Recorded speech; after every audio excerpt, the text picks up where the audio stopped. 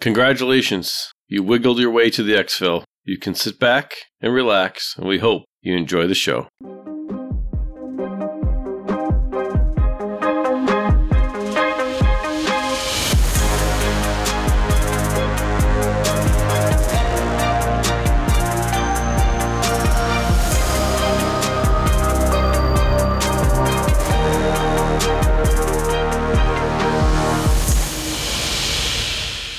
Hey there, Mike, aka MTB Trigger here, and with me as always, my co-host, Ronald, aka Eric. If you're brand new, welcome. This is an Escape from Tarkov podcast where we talk about all things EFT, and our goal is to get better at the game, and we hope you come along with us for that journey. If you enjoy the show, the absolute best thing you can do to support us is rating the show on whatever platform you listen to. 5 stars, thumbs up, like, whatever it is. We appreciate you doing it. This week, we're going to dive straight into Wigglegate, give our takes on where Tarkov stands after all of this, and some thoughts on cheaters, and of course, some raid stories. Trigger, how's your week been?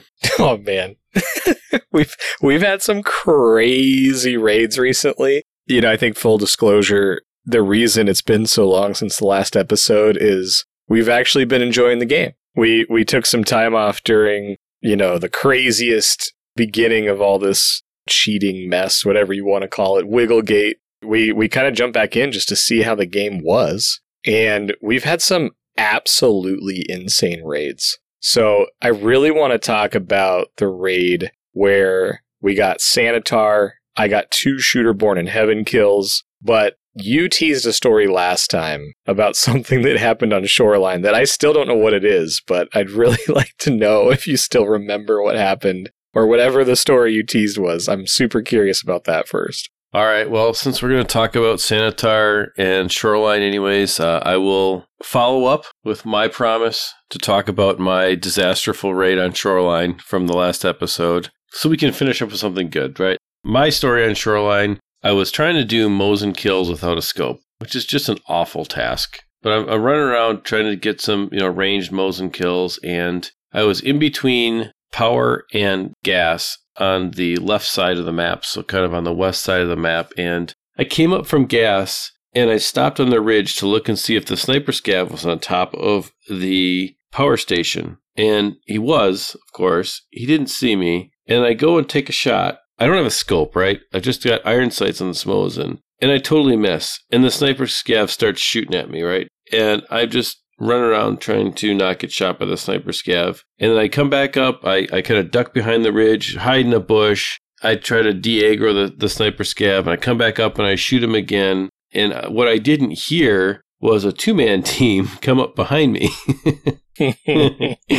And I'm paying attention to the sniper scav, and the sniper scav starts shooting slightly in a different direction, and I just thought he couldn't see me. It never even occurred to me that there was a 2-man team behind me. And so the sniper scav starts shooting at them, and I still had no idea at this point that they were behind me. And so I'm just cautiously trying not to get shot. I'm hiding in the bush. I wait for like 15, 20 seconds. I pop out of the bush.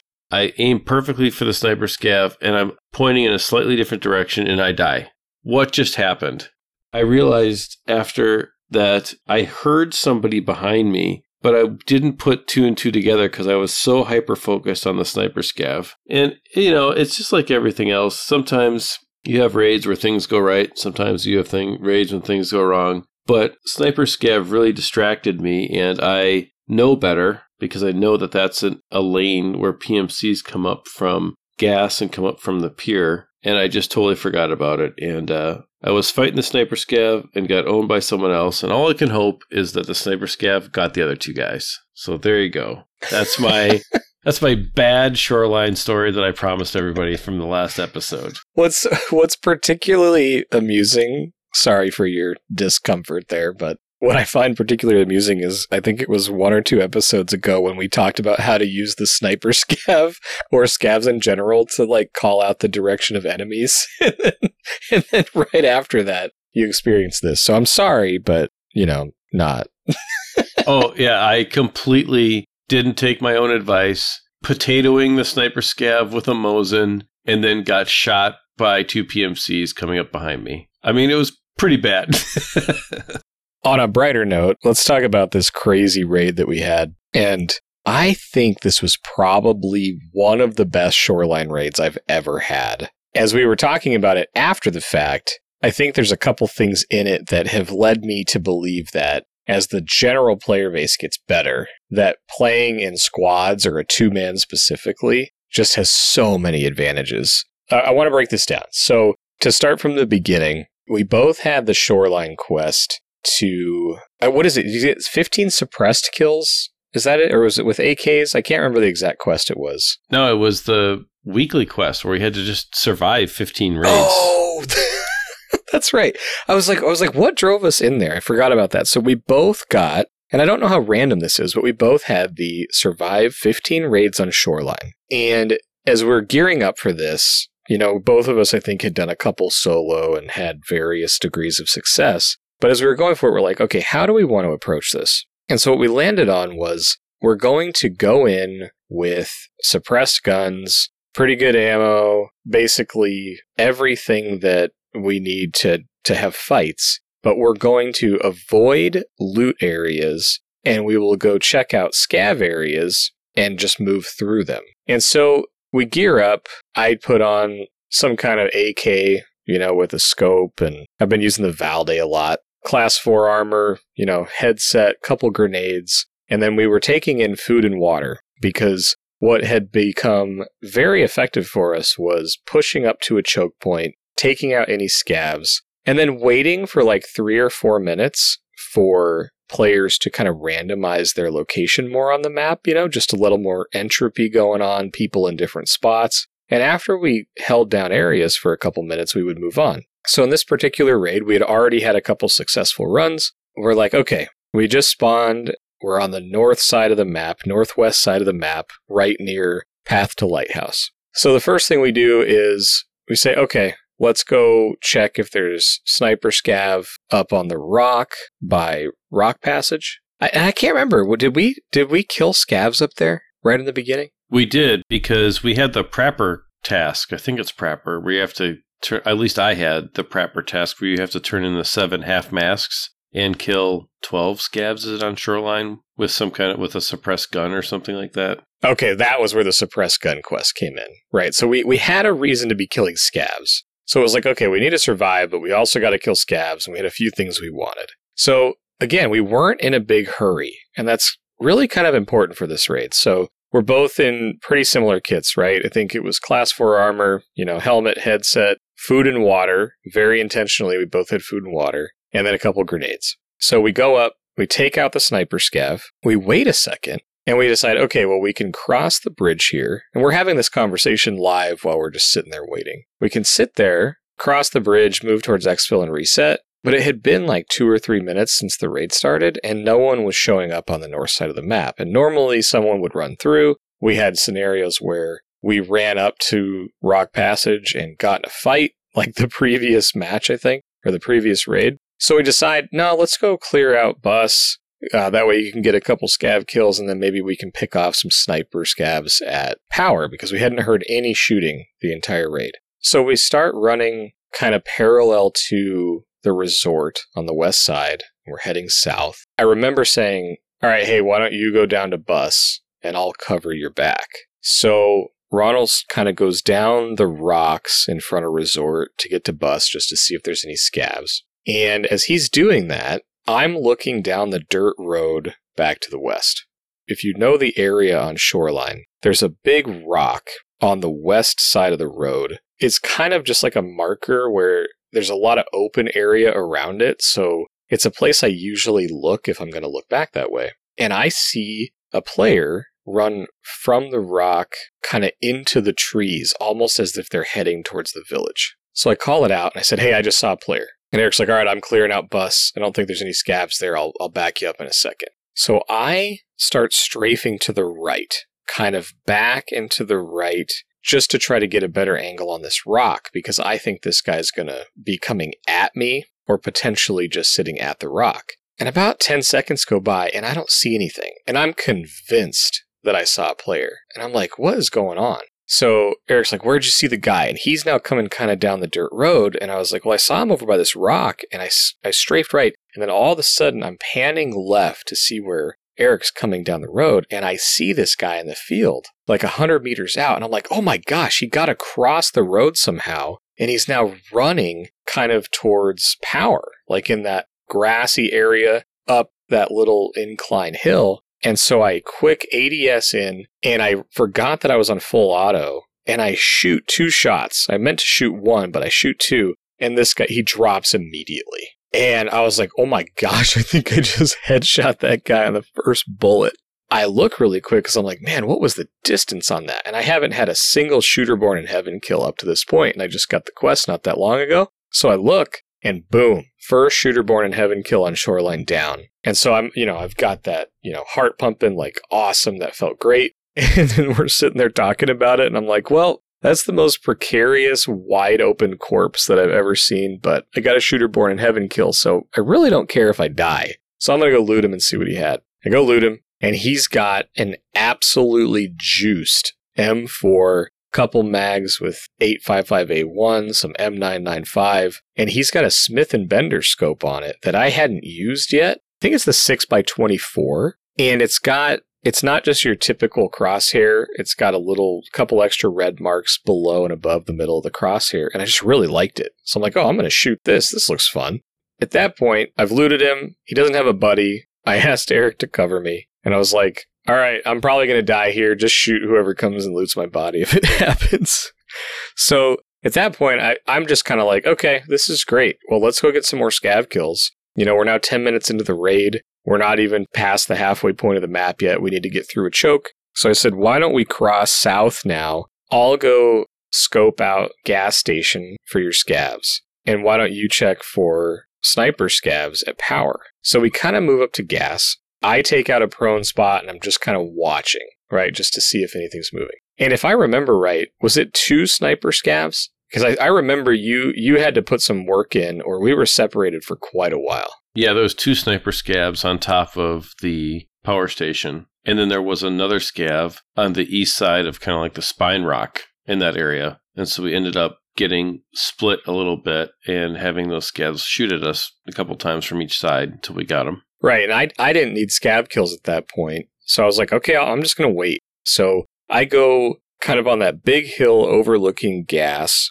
There's some rock formations that you'll sometimes see people on. And I just took a prone spot on that hill where I could see the truck on the road where people have to cross through, where that ammo crate is. And I could also see down pier. And I think it probably took 5 minutes, right? And I think you may have even had 2 scavs on the ground, because there was one scav, to your point, like up on the rocks, up on the hill. But then you had the 2 sniper scavs to deal with. And I think it took like 5 or 6 minutes. I mean, you had to put some work in to get those scavs done, because the sniper scavs are insane now. They're absolutely insane. Like, you peek and they're shooting your thorax out. So again, another like 5 or 6 minutes pass. And I'm just sitting there just, seeing if scavs spawn down at gas and just telling Eric about anything that I see, which wasn't much. I think there was a scav like maybe way down on the pier that I didn't really want to waste a bunch of ammo trying to hit. So then I think you cleared all the scavs and you're kind of working your way towards me. And then all of a sudden I see a PMC get through the road section and start running down the pier. And I've got the M4 from the first guy that I killed. And I'm like, well, let's see how this goes. I shoot probably 4 shots, and I kind of see where the bullet's hitting. And on the 4th or maybe 5th shot, I headshot this guy from 234 meters as he's about to enter the pier while he's still on that road. And I check again in my tasks, and boom, Shooter Born in Heaven kill number 2. Right, so I'm freaking out at this point. I'm like, I just hit another Shooter Born in Heaven shot. Let's go. I've never hit 2 in the same raid, or if I have, it's been a really long time. So I'm like, okay, well, maybe he has a buddy. Let's hang out for a minute. At that point, I'm like, well, I really don't care if I die at all. So I want to see what the second guy had. So we kind of make our way down pier, and we do it safely, right? So we kind of go down the hill on gas, go down to the beach, and we're just kind of making sure there's no scavs or anything going on. So I kind of run up first. Ronald's covering my back. I start looting the corpse of the guy, and he's got a bag full of loot. He's got a good gun, just all kinds of stuff. And then I hear a weird voice line. And it's been a while since I've encountered Sanitar. I don't think I've encountered him since they added the unique voice line. And I'm like, I just heard something that I don't think's a scav. I'm like, do you know what Sanitar sounds like? So Ronald walks up and he's like, oh, not really. And then he starts talking. He's like, oh, that is definitely Sanitar. So I'm like, okay, cover me. I'll go in. I think I need a Sanitar kill. I need his bag or whatever. So I'm like, okay, how do you want to approach this? And Ronald's like, I'll hold outside. Go for it. So we go in the pier building. Ronald's covering the outside. And I clear the bottom floor. And I go out the back door. I'm assuming I'm going to see Sanitar there based on where we're hearing the audio. And he's not there. And Ronald at that point has pushed up to that kind of front left corner, or excuse me, front right corner if you're looking at the building. And I'm like, okay, they have to be upstairs. And now we're hearing just all kinds of voice lines. And I'm like, oh, this is going to be crazy. So I'm like, all right, well, I've got a M4 with good ammo here. Let's see how it goes. At that point, you were like, you had a couple thoughts, like how we should approach this. Remind me of what you were thinking there. Well, I pushed up past the entryway, and then I was by the garbage bags and like those garbage cans that are right on the corner of the pier building, because I wanted to look back down the pier to make sure no PMCs would come up. And we could hear something going on in the building. You had killed one raider on the first floor, and you were hurt, and you were healing yourself. We didn't want to get in the building at the same time and shoot each other, so I was outside covering the door. And as you were healing yourself, we heard Sanitar upstairs walking around and two other raiders. And one of those raiders peeked out the door. I shot him while you were healing. And then we're like, okay, we still hear two more up there. And so you go up the back steps. And then what happened then? I forgot the exact sequence.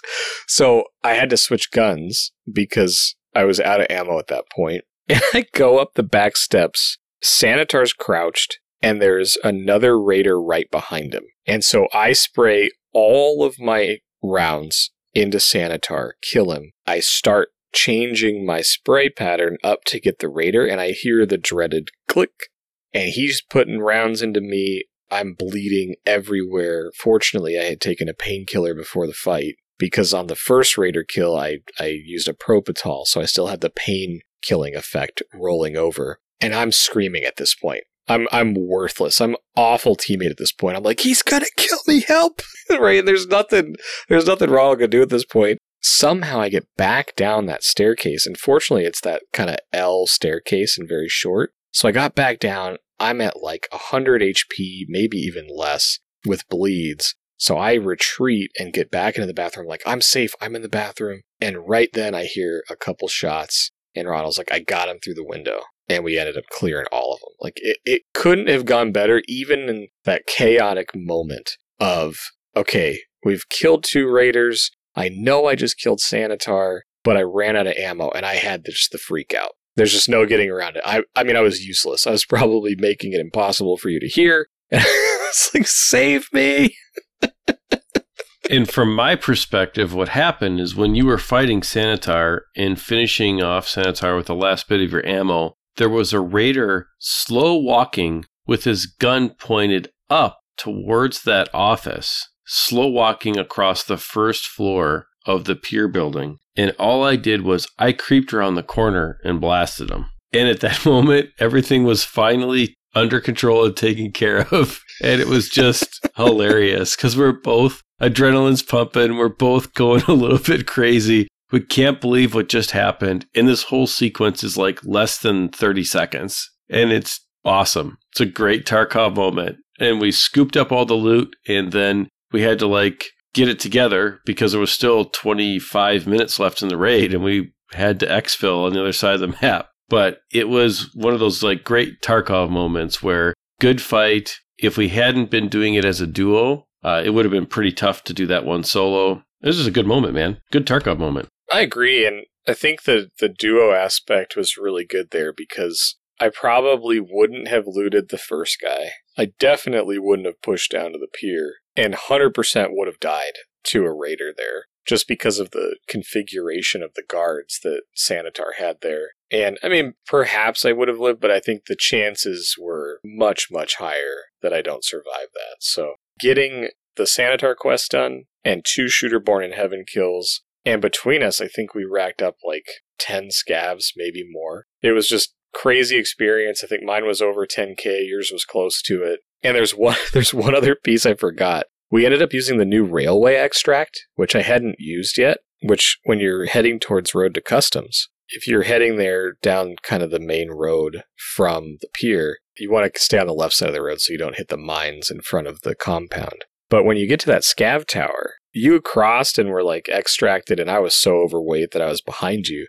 And that scav tower, the scav that was on it was one of those crazy PS SKS scavs, and he was destroying me. I had to use an ETG and I think a morphine so that I could just run and get out of there. And he was blasting me till the second I got out of the raid. So after all of it, I even had that horrible moment of panic against just a scav because I couldn't see him in all those cars near that scav tower or that sniper tower. And oh man, I mean, my heart hadn't pumped enough that raid already. What an end. I really like that new extract. And that scav tower there's usually one scav there. Usually if you're still late in the raid, you can still get a scav kill on the way out. And I think in that particular case, when I passed through, I think the scav was padding around in the woods. Because I looked and I didn't see anything. And you were maybe 10 seconds behind me, if that. Yeah, the scavs are definitely tuned up a little bit. Makes it more interesting.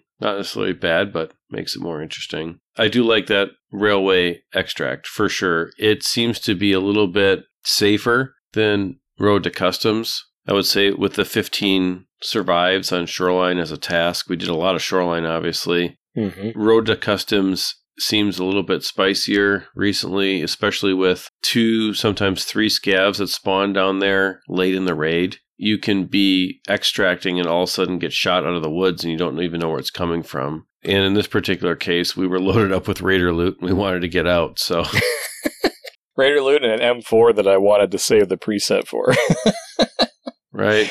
And I do have to give a shout out here, actually, because after the raid, I ended up looking at the dog tags, and the first guy in the field in the very beginning of the raid, his dog tag was Alpha Tube TV. And I've come to think that most like dog tags where someone's got like a Twitch name or a YouTube channel on them are just fake or a meme. Well, it turns out this was his actual channel. And so I went on and he happened to be streaming. And after that whole raid, so right, it's like 20, 25 minutes later. And I go back and watch the sequence and it was really impressive. He never saw us and he's running through that field and all of a sudden he just hears one bullet and drops. And he has that kind of moment of silence where, you know, you're just kind of thinking about all the things that you could have done differently in the raid. And you can tell he's upset. And this is just a few days, you know, maybe 4 days after the video that we're about to talk out comes out. So I'm not going to lie. I kind of just expected to hear the like, ugh,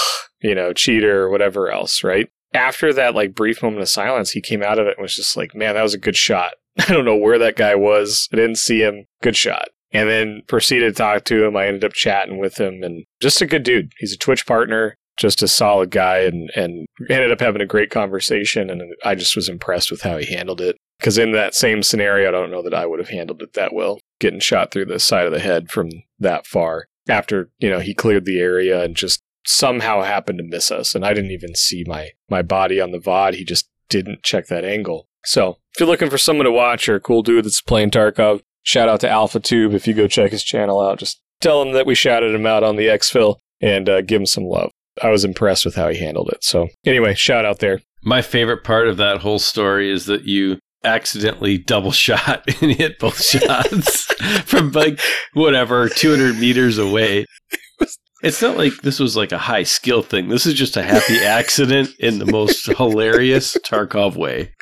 I remember pulling the trigger. I was like, oh, you know, I did that little like, oh shoot, it's on full auto. I really didn't have the expectation that I was going to drop him on the first shot. I was really expecting to shoot him, hopefully hit him once or twice, and then have to track him and finish the fight. But, you know, it's that, and the second one, I think, just traveled up and hit him in the head. It's happy accident's the right way to call it. It's great. Absolutely love that stuff. All right. Well, we've made you wait long enough for our reaction to or thoughts on the video that we've somewhat referenced already. And I kind of want to preface this a little bit. We obviously are very aware of the video. We watched the video. We've shared some reaction videos with each other, but Ronald and I were very intentional to not share our thoughts until we recorded on this. So We didn't put any notes in the document. We didn't share any comments over Discord.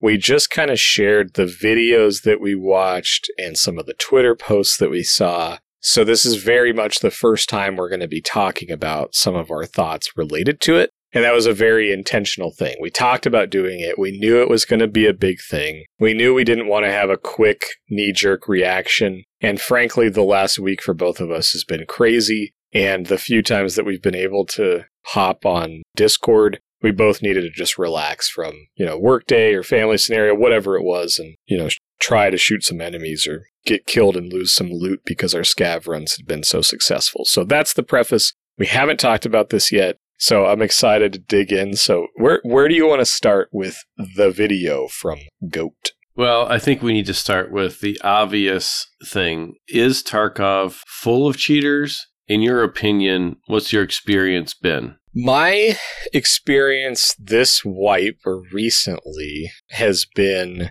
I've had 2, maybe 3 suspicious deaths out of the, I think, 80 raids that I've died. And they were heavily weighted towards the beginning of the wipe. I think I might have even alluded to one on an earlier episode, maybe 2 episodes ago. I haven't been experiencing a whole lot of crazy.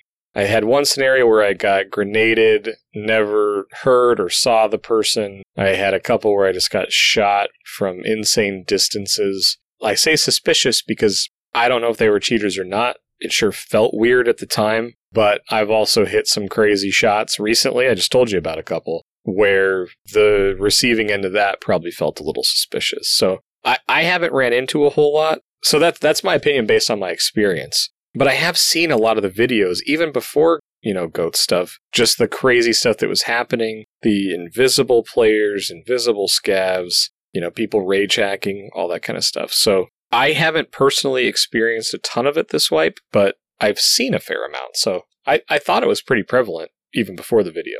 I'm sure that there are plenty of cheaters in the game. I have not felt that I have died to a number of scenarios that were cheating. Kind of have the same opinion as you do. I think the more that I was honest with myself and the more that I recorded my gameplay and watched it back, I have died mostly to just good shots. I believe that since this wipe started, there's 2 occasions where I would say I died to a cheater. One of them was in a duel with you on customs, where we both died in a way that made no sense. The other one, I was by myself on woods. Where the shot came from, the angle that the sound of the bullet sounded like didn't make sense for how I was using cover. But other than that, I think the general Tarkov player base is getting better. And I think that means that people are dying in new ways that the old-time players are maybe not used to, because there's more people that are better with the guns, better with aiming, finding cheeky spots to go and shoot from. So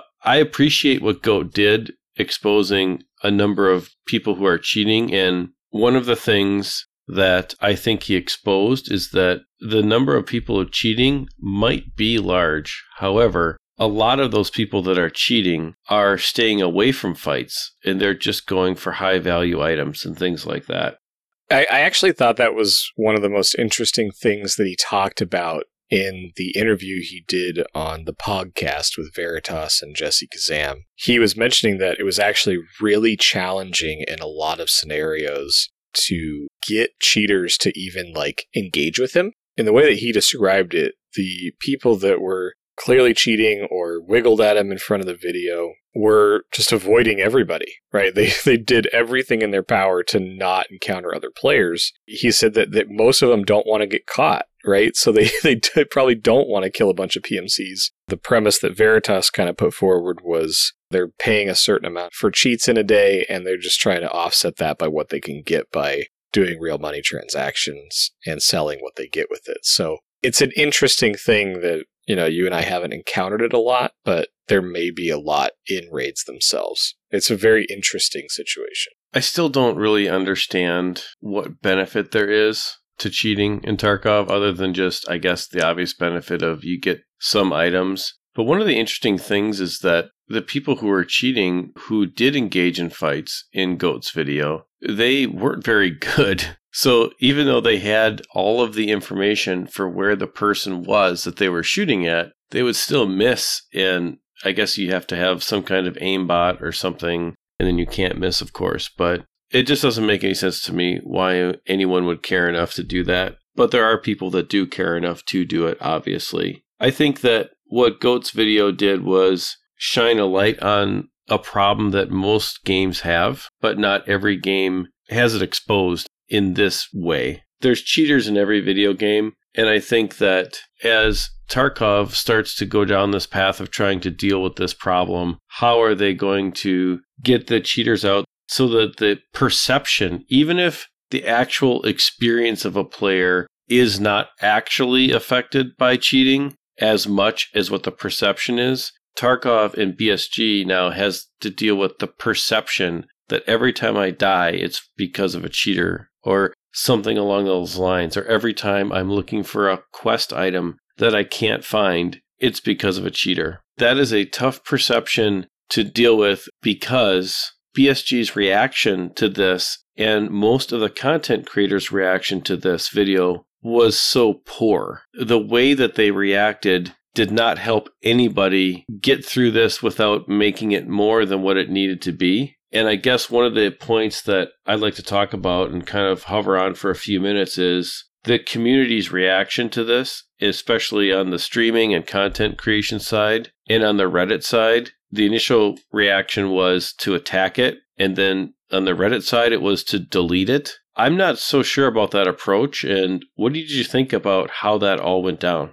Well, you said a bunch there that I have thoughts on. I think the initial reaction to a cheating video is usually one out of fear, right? It's not like a fear of like anything in particular, but it's like, is this going to run off a bunch of players in this game? Is it going to cause people to go out and try the cheats? We don't want to promote cheats, so can we not promote this video? You know, from the Reddit standpoint, I mean, I think they try to follow the rules the best they can for what's allowed and what's not. It became clear in a lot of the content that there was a very specific strategy, or someone figured out a strategy where this video could remain linked to, or at least referenced by using another video to link to it.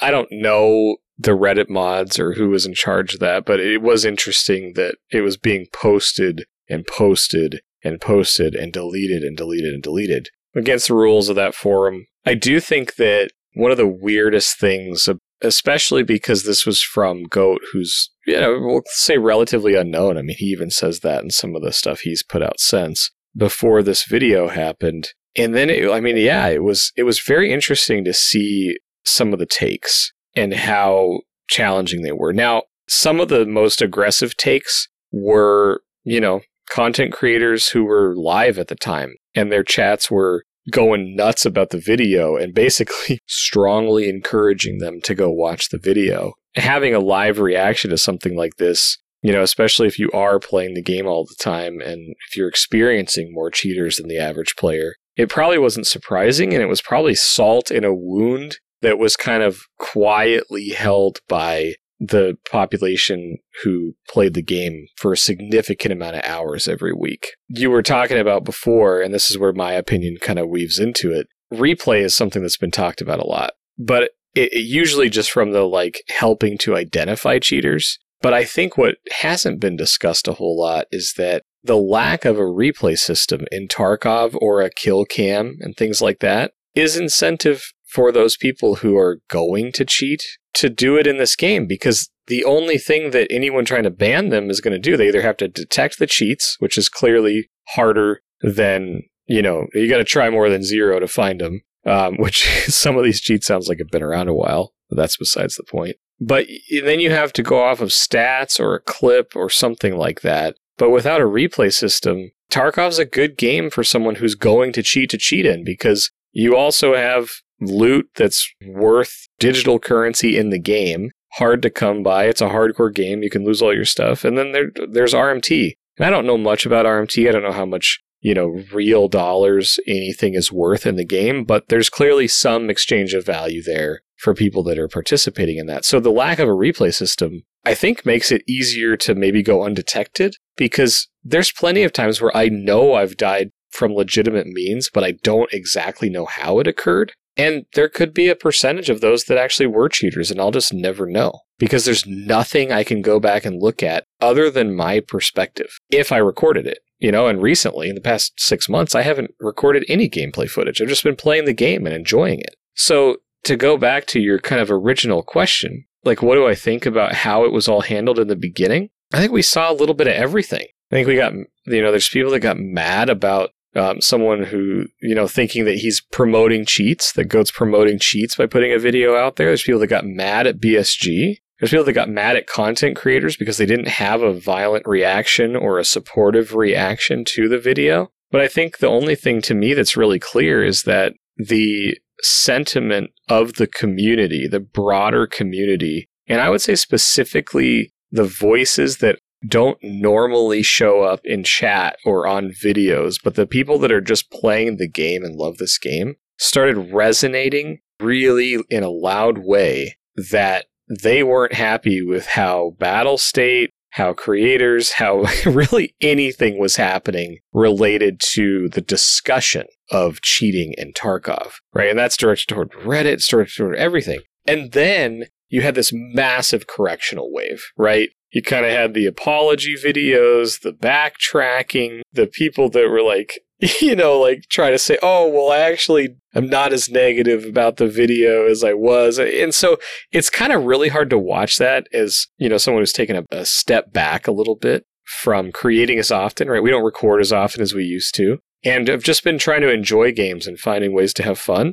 It was almost like kind of crazy when I checked in one day and then I check in 4 days later and it's like, wow. So everyone that was really against this or anti the video or anti-GOAT or not for cheaters, everybody backtracked. I don't know what to think about that, because I think it's natural when something big like this that opinions change. But I think there was a lot of disingenuous posts and change of opinion that were probably done just to save face. Yeah, absolutely. I do agree with that. I think also, too, this particular incident in Tarkov's history has exposed a few things. One of the interesting concepts I've been thinking about is, why do people cheat? They cheat and they get an advantage over other players. And whether that advantage is they don't have to spend as much time farming money because they only farm high-value items, or they kill PMCs and they get better weapons or better ammo, so they don't have to spend as much time playing the game to level, crafting those things in their hideout, or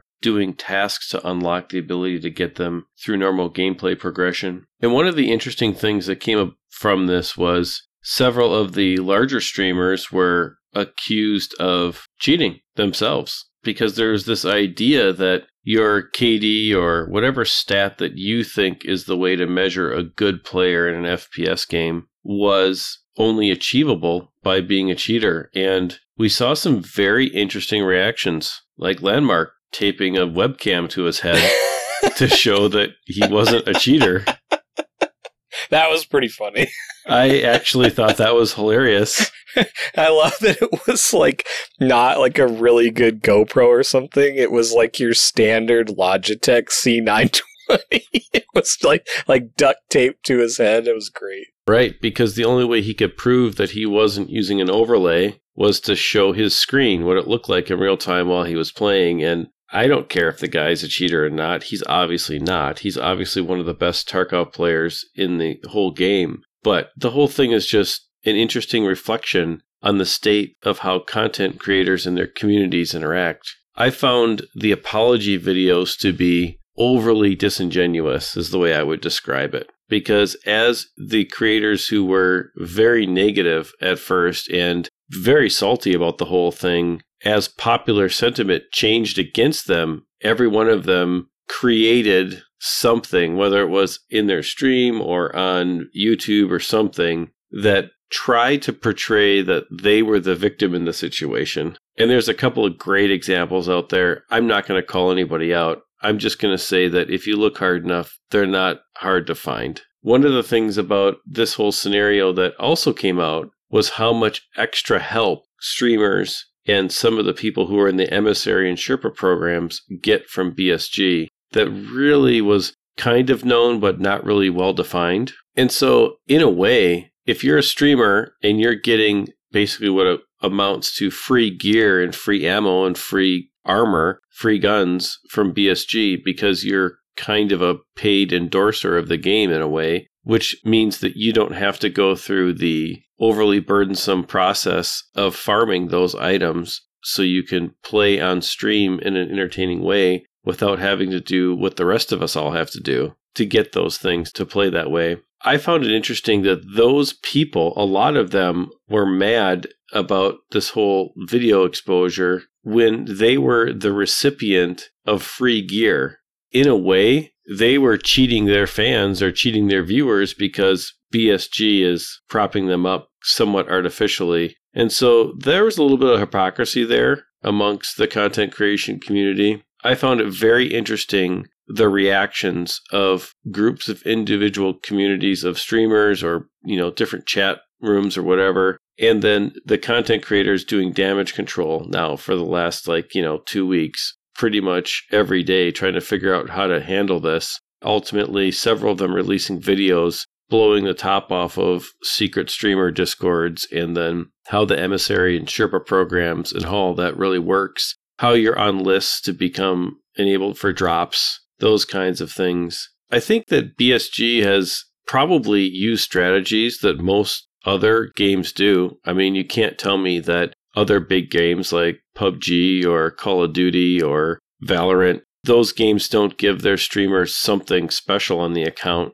for the time that they put into the game. I think you're right, and I've been a PUBG partner for a long time. I've received things in game, but they're all cosmetic, or they are used for a cosmetic purpose. And I think most games that use some kind of partner program or emissary, whatever you want to call it, I think they tend to be thanks for playing, so here's some cosmetic things that don't necessarily affect gameplay or give an advantage.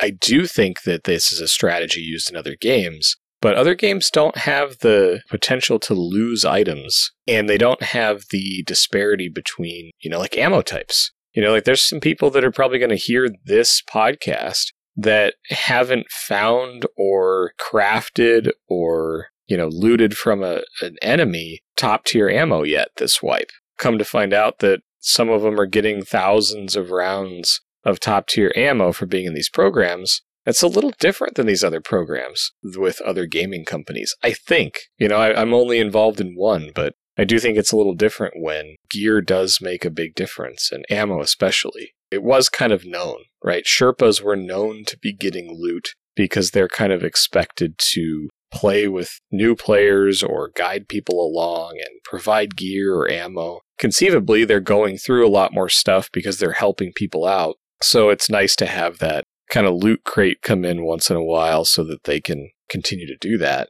But the emissary piece, which I think the program is called, it's kind of confusing, right? It's Sherpa, partner, emissary, I don't know which one. But just getting items because you are kind of an endorser of the game or in one of those discords helping provide feedback, whatever it is. I do think that's a little different than what other games use those programs for. I agree. My experience has largely been not with FPS games in this way, but things that are largely cosmetic, like you mentioned for PUBG, usually don't break the game. And I'm not saying that a Sherpa or an emissary or whatever getting extra gear breaks the game, but I do think that in a game like Tarkov that is very dependent upon skill getting you items which create success. And very dependent upon finding things while you have the pressure of someone could always find you. You could always get into a match, but at the same time, you're trying to accomplish tasks, build things, find things, get quests done, mark things, whatever. Having the advantage of getting free stuff from Battlestate, but then complaining about people who cheat to get easier items, I found a little bit of a gray area there. I'm not going to say that someone who gets free stuff is the same thing as a cheater, but the end result is kind of the same. They both end up with an advantage over all the other players. And as I've been listening to these reaction videos or reaction postings on Reddit or whatever from these content creators, I think part of the pushback that these guys are getting, it's a little bit on the shady side for them to be complaining about everything and going at it with such a hard take. I could be wrong about that. I'd love to hear your thoughts on that. But that's kind of where I'm landing watching a lot of the stuff in the last week. Yeah, I've seen that similar sentiment out there. And for me, it just kind of drives questions like, why did the emissary program begin? Is there some reason for it that's just kind of simple? You know, like if you're running 8 hours of raids a day is 1,000 rounds of 7.6239 BP. Does that even move the needle? Is it just like, you know, you run out of ammo at some point because you're running so many more raids? So it's just a way to allow them to play the game more and not spend as much time crafting, or, you know, I guess I don't know if there's like a simple explanation that caused this to happen, you know, and maybe it's because all the crafting restrictions came in and you can no longer buy a lot of the ammo from traders until you unlock it later. I don't know. I don't know necessarily what sort of led to it, but I guess I would have never thought about it as a gray area the way you posed it. I think that I've been a PUBG partner for a long time, and it feels really weird to me that in-game items that are markedly better than what, you know, a lot of players have access to are given, because I'm trying to think of like what a parallel would be. Like if I was dropping into PUBG and I always had a fully kitted M4 when other people are like, you know, shooting at me in the beginning. I don't know what the right comparison is to other games. I don't know that I would want an advantage over other players. You know, even though in Tarkov, like you can get killed by any ammo from any distance at any time, it feels like. So it's this weird thing where it's like, I never looked at that negatively, and I even question that gray area a little bit. But as you brought it up, it does feel a little weird to give high playtime players additional resources in the game when, generally speaking, time leads to resources in the game. So it is a little odd the more I think about it, but it seems like a very minor point in this whole situation. But it doesn't surprise me that the entire game, all of the systems, all of the content creators, all of the relationships between Battlestate and content creators, it doesn't surprise me that those are being picked apart right now, because people are trying to figure out like what's a problem and what's not. It's hard to argue that cheating isn't a huge problem in Tarkov now. I think that would be a really hard stance to take. Whether you think it's 60% of raids have cheaters in it or 30%, that is a large cheating problem in the game. So I want to kind of ask you a question. I appreciate your promptings on this. So one of the things I haven't heard a lot about, but I've been thinking a lot about since this happened, is something we discussed a long time ago, maybe a year or a year and a half ago. It kind of leads into my second point. One of the things I've been thinking about is like, what is the value of a game to the community, to investors, to the people that are running the game in the future? And we've talked about this from a sustainability standpoint, and how is the game making money in the future to be sustainable and continue in business? We've had this question with Tarkov for a long time, because the only way they make more money off the player base is people upgrading. And if you upgrade your account to EOD, you get all future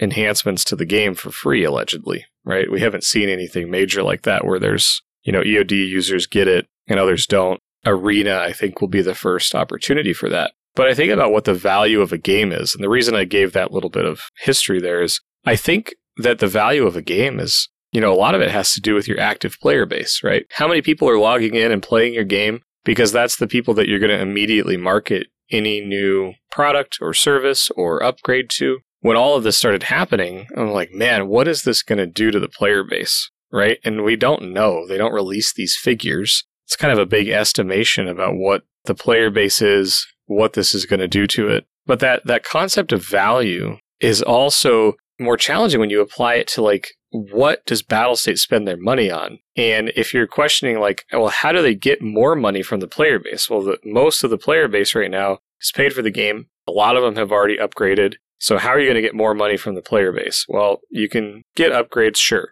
And I'm not talking about cheating as a revenue source for Tarkov. What I'm actually talking about is the anti-cheat piece. everyone's looking at Battlestate like, what are you going to do about this cheating problem? What they do for the cheating problem, at least what I've seen, is they pay BattlEye for that service. And I'm sure they have some internal stuff as well. But I'm surprised that BattlEye hasn't taken more heat over this. Because it seems like they're the ones whose value is being questioned like crazy. Like, why is the Valorant anti-cheat catching Tarkov cheats? Like, if you're going to cheat in Tarkov, you can't have Valorant installed. And that's for stuff that's been out there for years, according to the video. And so I'm looking at like where some of the, hate and challenge has been posed to Battlestate or the creators. And I'm like, what about BattlEye? What about that service? What does this do to the overall value of the game or Tarkov's ability to be sustainable? Right? And I don't want it to be negative, but I have questions about it.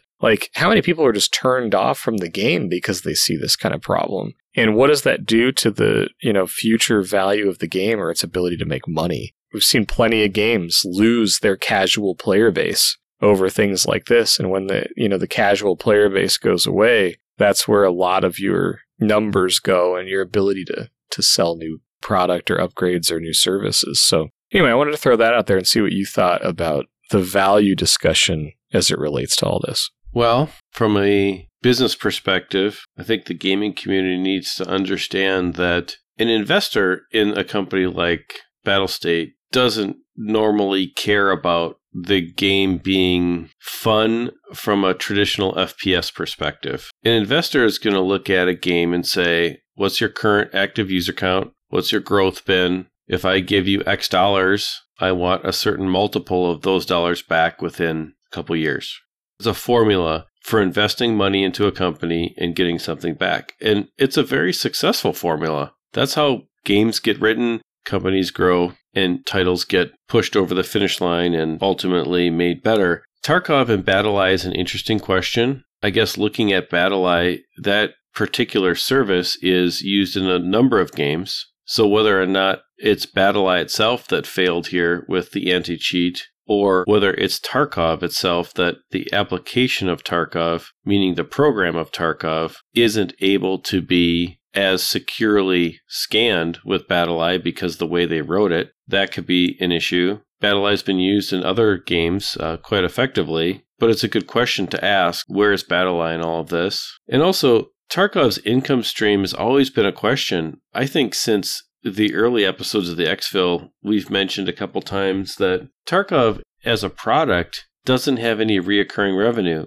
like an MMO game, for example, like World of Warcraft or EVE Online or something, that has a monthly fee and then a new patch comes out or a new expansion comes out and you buy the expansion. It creates stability for the long-term development of the game. And Tarkov doesn't really have that. There's all kinds of other things that people do in FPS games, like you can sell different skins or all kinds of things. You can buy, like PUBG now has a couple different types of currencies for microtransactions and all kinds of crazy stuff, which I don't understand. I just load PUBG to shoot people.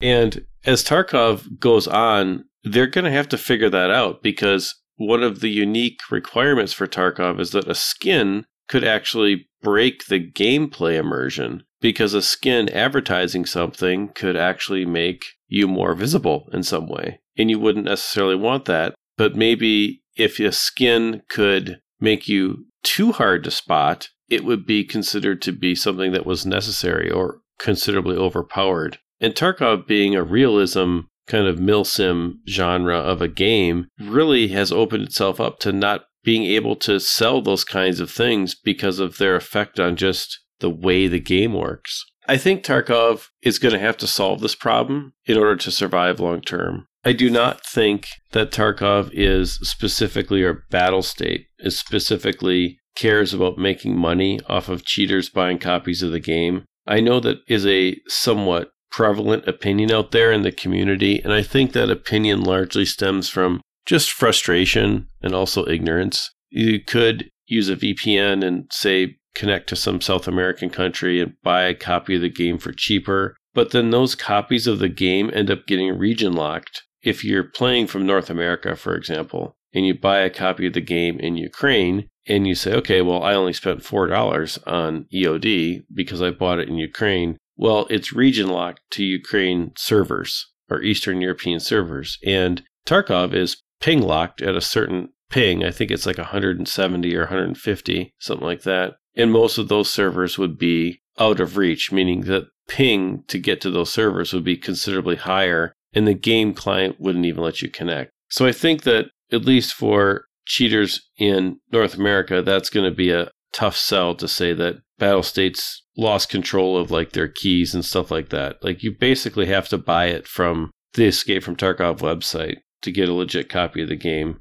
I think what it comes down to in the end, the truth of all of this lies somewhere in that Battlestate is a medium-sized company, meaning I think they said they have 130 employees now, and Tarkov is a very complicated game, and it's difficult to create an anti-cheat for a game that has so much going on. The truth about software development is that sometimes you can have a software that you write, and whether it's a game or an application or anything, but you can write software that works fine, but then over time, the parts of the software that you wrote that are functioning need to be rewritten because something changes in the requirements for what you're doing. And Tarkov could be in a situation that there's a chunk of code that does actually work, but now needs to be rewritten, which the problem with that is it doesn't provide anything new or exciting to the community who's following the game.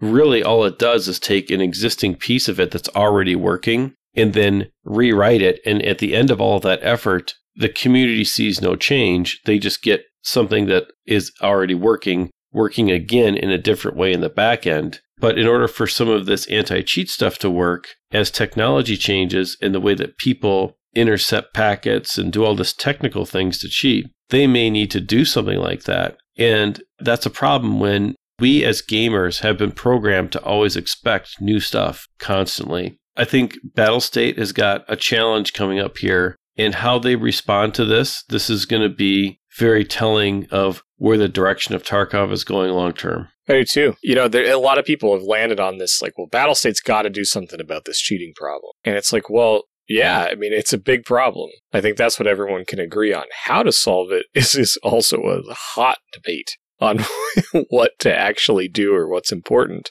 And I guess where I have questions is, well, if they need to invest a bunch of money into reworking code like you suggest, or upping their anti-cheat developers, or paying additional money to external providers like BattlEye, it just had me looking back at something I didn't hear a lot about, which was that revenue stream or the value of the company that, most people bought the game years and years ago now and play it all the time, but we're not putting more money into it. If there's these huge things, huge projects that need to get going and no opportunity for additional revenue from gamers, it just has me thinking about that business side, like you said. So it's so complex and there's so many layers to it, not to provide excuses for anyone, but I think that's why we saw so many various types of reactions to the video, because, no one knows what to think about one person cheating to show this off, the methods they use to capture it, what it means for creators if they're allowed to do this and continue playing the game. I mean, there's so many layers of complexity to this.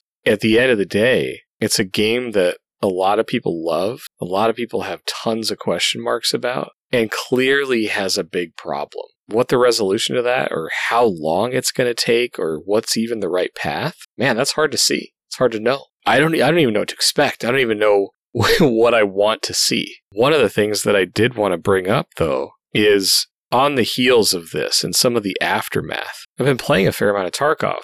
I hadn't been up until the video. Honestly, I was playing PUBG, I was playing Hearthstone, I was playing Diablo 2 Resurrected, the new ladder came out, and then this video happened, and then after a few days of just paying attention to what was going on, I was like, you know what, I'm curious. Does the game feel different now? Is the player base different? What's going on? The truth is, once I loaded into the game, and you and I have played a fair amount, I've caught a raid here and there, and I've been doing a lot of scav runs when I can. I've been having fun. I've been enjoying it. I haven't had anything crazy or suspicious happen since the video, and I don't know if that's because of the more aggressive banning and the ban waves we've heard about. But at the end of the day, the game is still really good.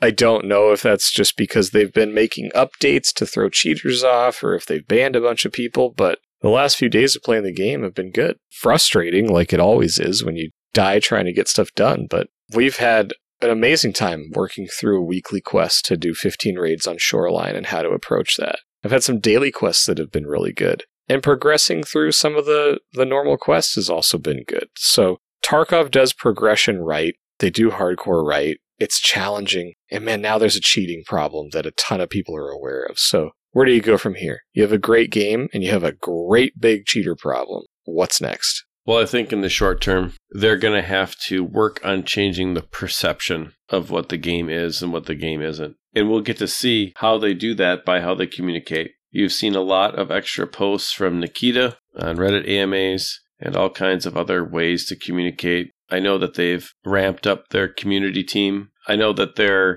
going to have to try to change the perception of their game, because right now, whether the perception is true or not, it's gone incredibly negative. And there are gamers out there who are just willing to just give up on it. I can understand that frustration, especially because Tarkov is an incredibly rewarding game, but it's incredibly frustrating when you can't get something done that you're really trying to do. And whether or not that is because of a cheater or whether or not that's just because, sometimes you get into a situation where you just lose. It really doesn't matter, because it all leads to frustration, and frustration is always filtered through the lens of perception. And so BSG is going to have to deal with that, and we'll, of course, be around to talk about it as more of this comes out. But we wanted to get you guys our thoughts on this. We had, I would say, multiple people message Trigger and I asking for... We had a lot of people. Yeah. They're like, hey, when's the Exfil going to come out and talk about this? And, we kind of wanted to wait and see how things are going and make sure it wasn't overdone. I actually asked some folks in Discord, I'm like, hey, has this been overdone? Do you want us to talk about it or really? Or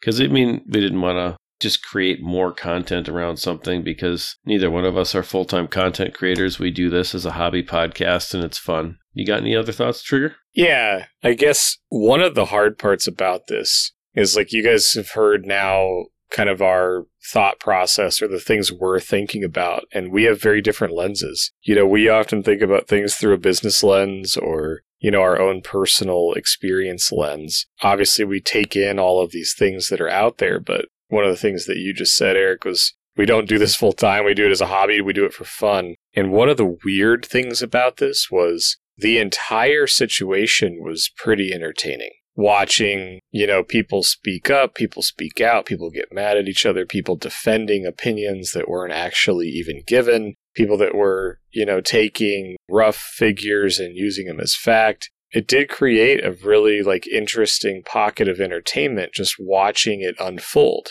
That was a weird thing for me. It was a weird thing for me to be like, I'm entertained by something that I really don't like happening with a game I enjoy, but watching the chaos around it was entertaining in a weird way. Where it was like, who's going to make a dumb statement next? Who's going to backtrack next?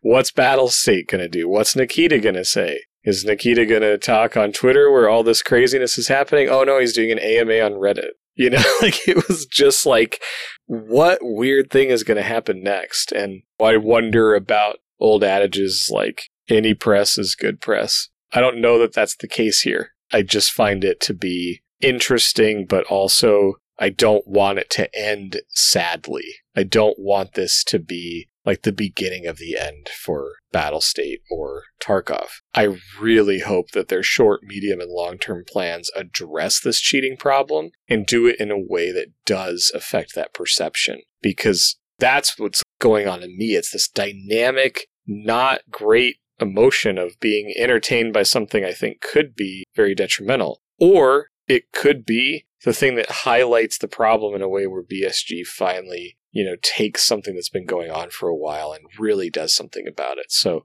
it's a weird emotion to be entertained by something that might be bad, could be good, I don't really know. And I feel even weird even saying that. I found myself very interested in what was going on as someone who's taken a pretty big step back from content creation, at least compared to what we used to do last year. Yep, and we'll just have to wait and see. Tarkov has a great game, and we have a great player base, and we have a great community in Exfil. We'd really love to hear about what you guys think about this. Come in the Discord in episode feedback. We'd really love to hear your thoughts on this, because I think this is an important topic for us to all talk about. The game is really at one of those critical moments, critical juncture, fork in the road, as it were. A year from now, it's either going to be a lot better, or we're going to still be struggling and things could be, not so great. So if you have thoughts on this, hit us up in Discord and episode feedback and let's talk there. But as for now, the green bar's flashing and we're definitely almost out of here. Before we go, make sure you follow us on Twitter, MTB Trigger, @Rhino-Gaming. And if you're looking to chat with us, hit us up in Discord. We're checking those at least every day, and we'd love to interact with the community there. But besides that, we hope all of your raids go well, and we'll see you next time. Thanks, everybody. See ya.